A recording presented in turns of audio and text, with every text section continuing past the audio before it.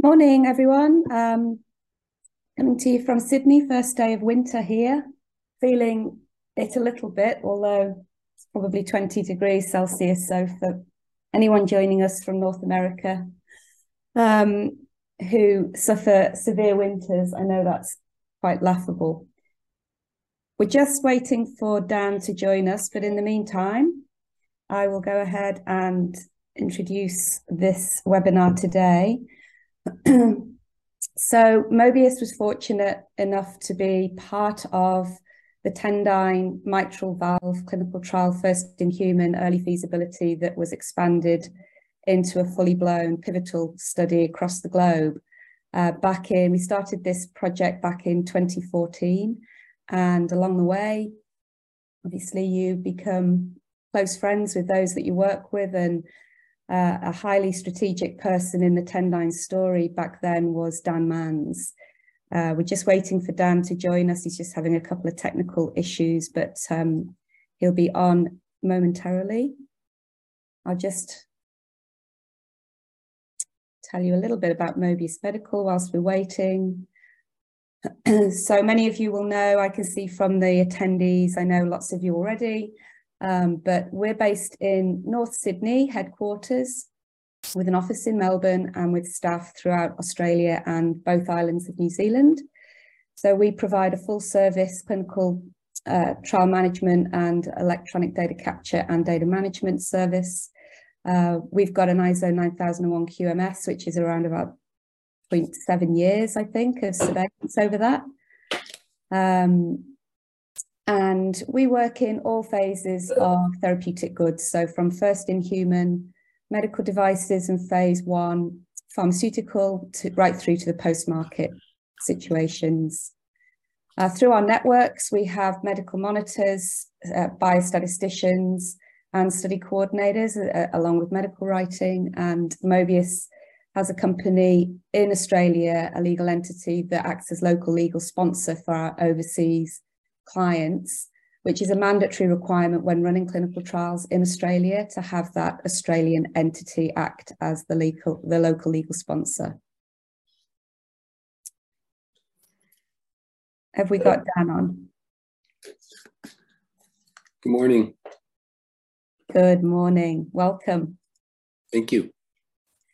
So it gives me the greatest pleasure to introduce you now to Dan Manns, who's the executive partner and co-founder of Voyager Medical in his present role. And obviously the story that we're telling today is from his days as VP of Clinical Development at Tendyne Holdings.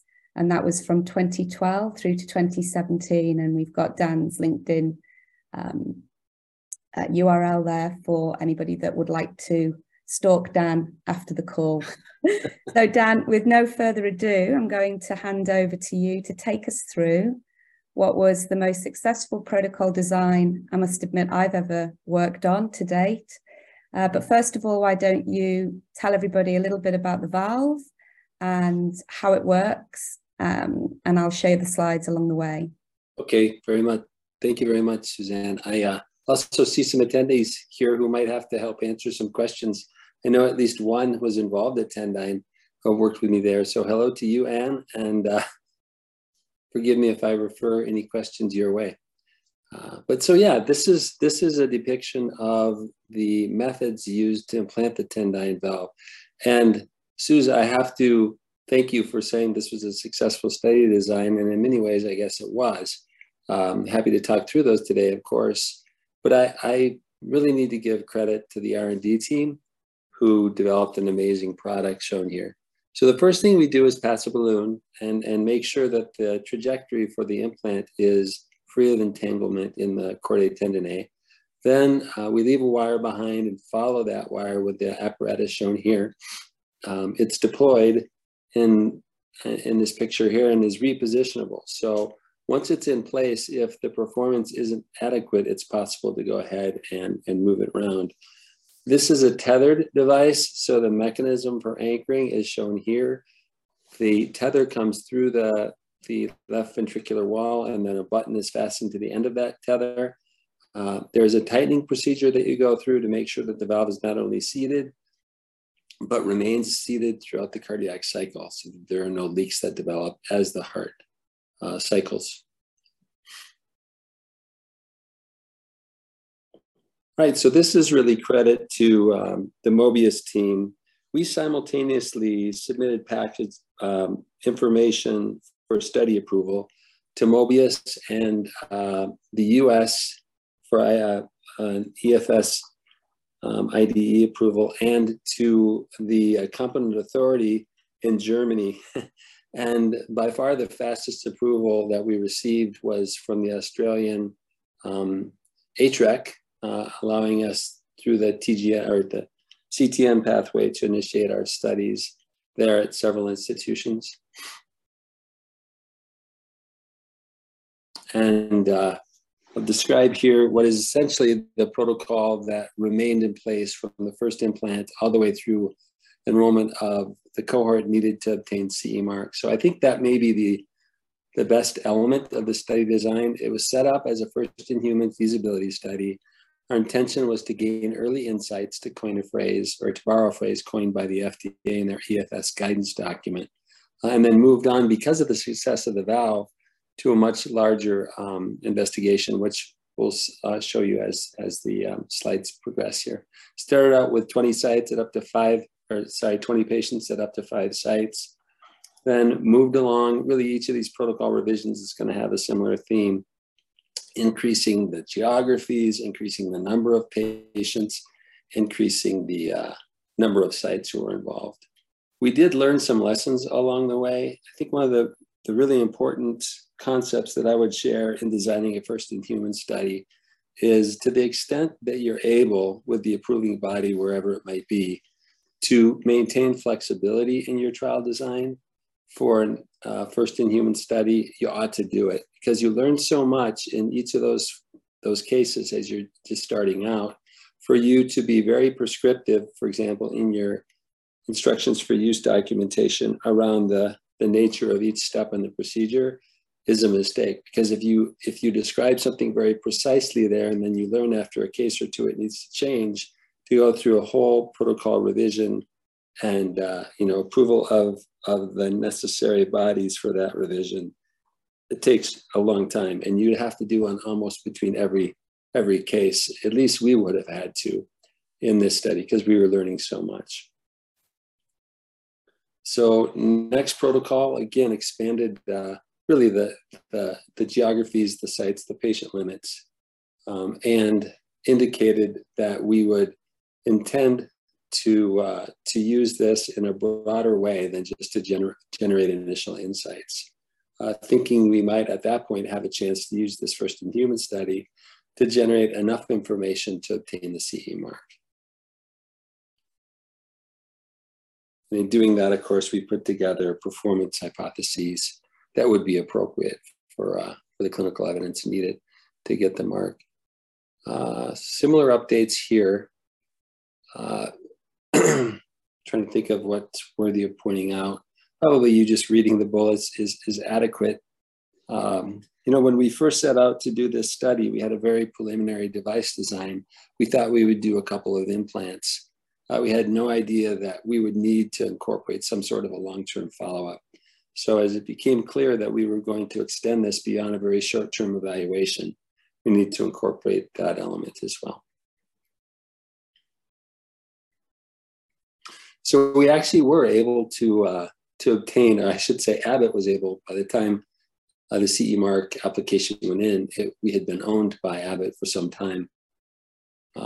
Still, after the data set was collected in order to obtain the CE mark, there was continued follow-up. I think it's safe to say that the longest term data set in transcatheter mitral valves comes from this study now as they continue follow-up. There, you may know there are over 60 companies pursuing this space. There had never been a transcatheter valve applied to the mitral location. There were 4 or 5 who got to human study, and there was a huge, huge problem with safety in the majority of those products, clinical studies. So again, we weren't first to implant, first to market here, as discussed on this slide. But fortunately, we were able to learn lessons from some of those fast starters who went before us that allowed us to have a different safety profile and continue the study, as we've already discussed. We did make some changes. There were guidelines that came out building off of the TAVI Academic Research Consortium applied to the mitral valve. So as those things became available, as the body of research increased, of course, we had to follow that with our studies as well.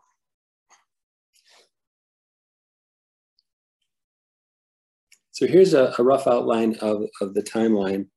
What's not listed here was we did have a first-in-human evaluation in a much less well-developed medical infrastructure down in Paraguay, which was our first experience with implanting the valve in a beating heart, human heart. But then our first, I would say, legitimate patient usage, because particularly a chronic implant, because the Paraguay experience was just a temporary implant, an explant on way for the patient on way to an open chest procedure. So felt like it was important to do that from an ethical standpoint, and did learn quite a bit that was rolled into the manner in which we would use the valve in the first chronic implant, which occurred in Australia in 2014. So from then to actually it's 2015, we were able to, it's not June of 18, sorry, it's June of 15, that's a typo. Sorry, Suze. So from November of 14 to June of 15, we're able to implant 8 patients. And based on that, Abbott made an offer to acquire the company, which is extraordinary, right? After 8 patients that they would do that. That definitive agreement was signed in June and then executed or closed in about 6 months, I guess it was. No, even less than that, 3 months in September. So it was a huge success from that point of view. Of course, the shareholders loved it. I think the first person, the angel who put money in, had a 40 times return in like a 5-year period. So it was pretty exciting to be a part of that success. And I think the fact that we did a single protocol, that we didn't have to make a lot of revisions or have a lot of pauses with the design updates, which is so typical, right, in a startup company where the device just doesn't work as well as the Tendyne valve did out of the gate. So again, kudos to the R&D team for that. You see some dates here around when data were published and when we started, or when Abbott started the pivotal trial for the device, when CE mark was awarded, and so forth. As I mentioned, I believe still today, this is the largest and most long-term data set for transcatheter mitral implants. And the vast majority really based on this first-in-human study.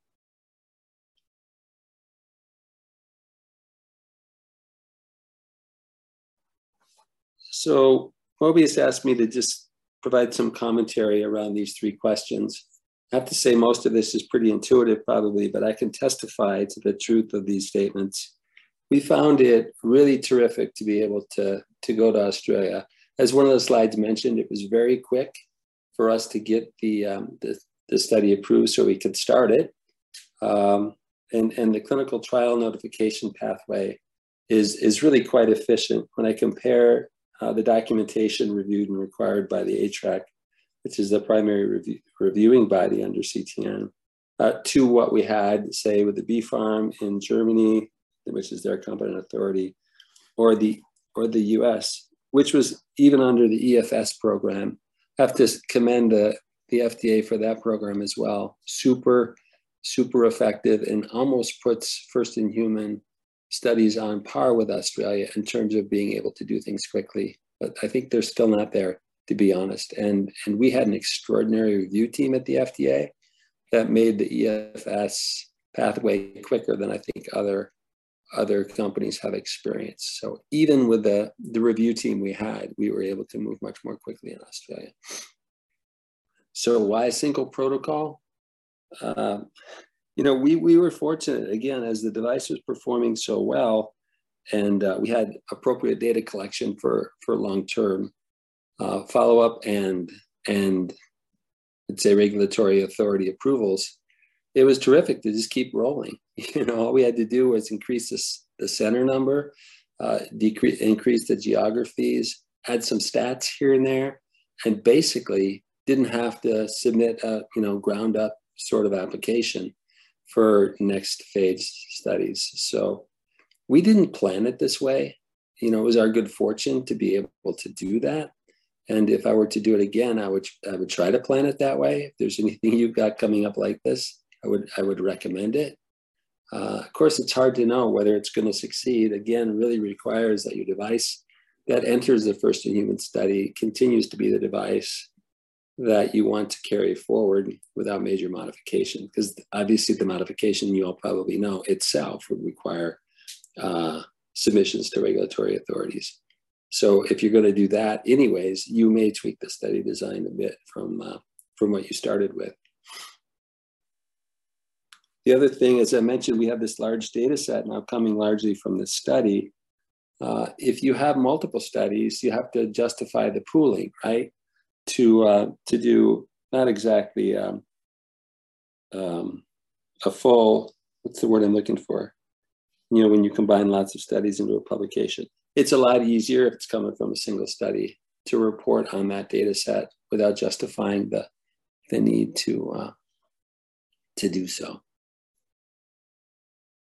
So I think that's it. The final points probably made a couple times.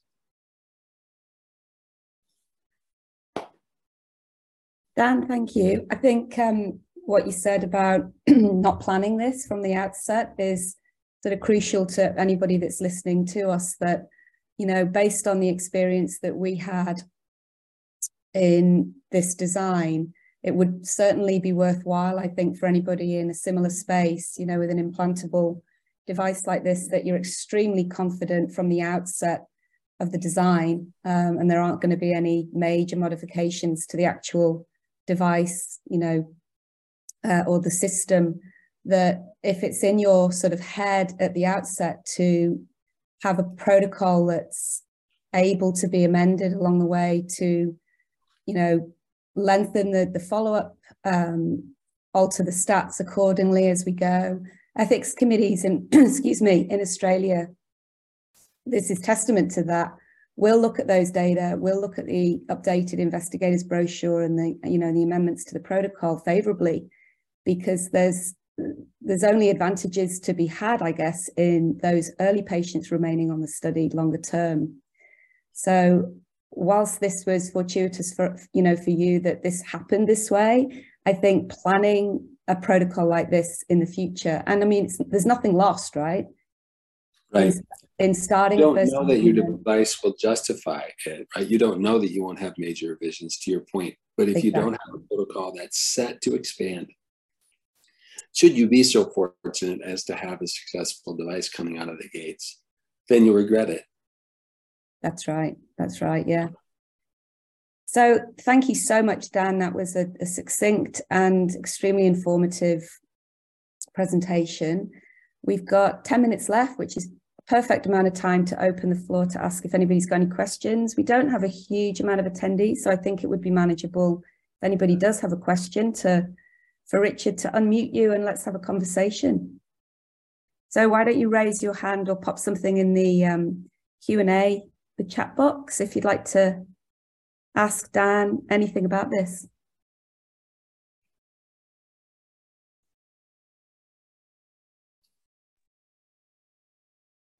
So while we wait for some questions to come up, I just had a question. Were there any pitfalls of using Australia for any of the first in human data, especially with the FDA? Were they happy to receive the data from Australia?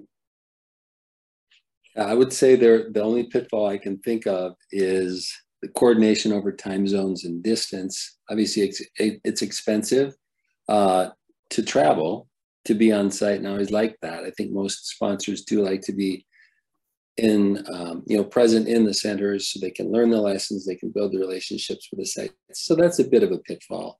But in terms of being able to use the data for the FDA, no, they were absolutely amenable. Of course, their concern is that you've run the study according to how their regulation would require you to do so, essentially according to harmonized GCP. The other thing that they would like to see is that the data is coming from a representative population. This is more important when you're applying for, say, a market approval based on clinical data collected elsewhere. But to use the data as a prelude to a pivotal trial, for example, they look at Australia, in our experience, as a very favorably. And part of that is because of not only that there's infrastructure developing, as Mobius has described, around clinical research of medical devices, but also it is a very representative healthcare infrastructure, right? You can go to Paraguay, doesn't have nearly the developed infrastructure, and certainly the medical infrastructure. It doesn't have the research infrastructure developed, but more importantly, the healthcare infrastructure lacks. We actually had to bring our own physicians in to make sure that the patients had excellent care, not only with the surgical procedure, but also with the preparation of the patients going into the procedure and the post-op follow-up care. So another great advantage, it was in the slide, but I didn't highlight it, should have, of going to Australia, is you really have world-class physicians. They're well-trained on a global scale, and they work in institutions with similar patient pathways. So doing the study there can be a foreshadowing, if you will, of what you might experience in other geographies like the US or the EU. So yeah, it's easy to count on the physicians to do a good job caring for the patients. Also in a first-in-man study, of course, it's important as well to learn lessons as thoroughly as you can. If you're working with folks like we were able to do, they are the kind of people that are amenable to early stage research. They're willing to deal with an imperfect product. They're also creative because they've been involved in first-in-human studies of other devices, so they understand you have to troubleshoot and how to learn the lessons that are important for a sponsor to learn. So really good reasons to go there for your own learning's sake, but also in terms of your question, Richard, a great place to build the data set that FDA will consider valid. Great. Thanks, Dan. We do have a few questions here now. So we have one from Emily. She's asking, how did you determine the protocol amendments? These are things like adding sites, regions, and patients. And was this through guidance with Mobius? Or how was that consultation done? Yeah, much of it was done on the basis of business needs. For a small company to be able to essentially experience the validation of gaining the CE mark or even FDA approval for a clinical trial puts the company in a certain favorable light. In fact, one of the serious considerations we had about going to Paraguay is we didn't want people to think we were doing things on the cheap or weren't being rigorous about our clinical research. Just the opposite happens when you go to Australia or you start to expand throughout the globe. This isn't just a fluke that one or two physicians in Australia are able to manage this thing. In fact, it's been able to expand to geographies and to additional sites. So again, some of that was based more on a business need to provide validation, if you will, of the company's products. And then obviously we want to increase the enrollment rates and the lessons we can learn from various users and so forth. Turns out we didn't need many patients in order to get to our exit, at least.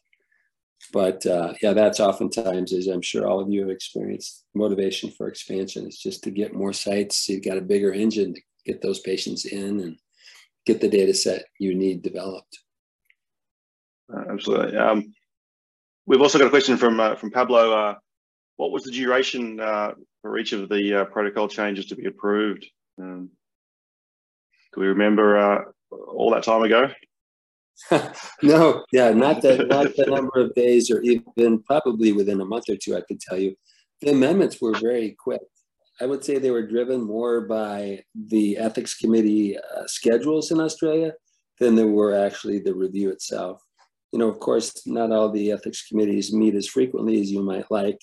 So it can be, at least a couple of weeks before or after you submit the application before they even consider it. But it was a matter of weeks, not months, for these revisions that weren't substantial. Suze, you might even have the data on that. I do, not in my head. Otherwise, I would need to get out more. But sure. But I was impressed by how much you were able to dig out from. Yeah, no, it's easy for me to dig out and share that, offline for sure. But you're right; it was depending on the amendment that we, proposed to the ethics committee. Some of them were seen sort of outside of the committee because they weren't seen as substantial changes. But it's certainly 2 to 6 weeks would be the maximum for an amendment to be submitted and approved here, and of course, once that's done, then the individual hospital governance take that approval and, rubber stamp it essentially, so that new protocol revision can be implemented at their particular institution. And then, of course, from the TGA perspective, with the clinical trial notification, that's once that's notified, it's a day or two for that to roll through the actual regulatory authority, because, as I said, it's simple notification and update of perhaps the study title and the number of participants and countries involved. That's really all you need to tell TGA. And then there's another question from Pablo in follow-up. So the data from Australia was accepted by the FDA. How do you approach the differences in population profiles? Yeah, so the majority of the patients that were enrolled were not Indigenous peoples from Australia. So I think the genetics and just the ethnicity obviously is less important, but the genetics were similar enough that question didn't even come up from the FDA. I think there were 2 elements to your question. One was justifying the differences in population. It wasn't asked. What was the other element to the question from Pablo? Was it accepted?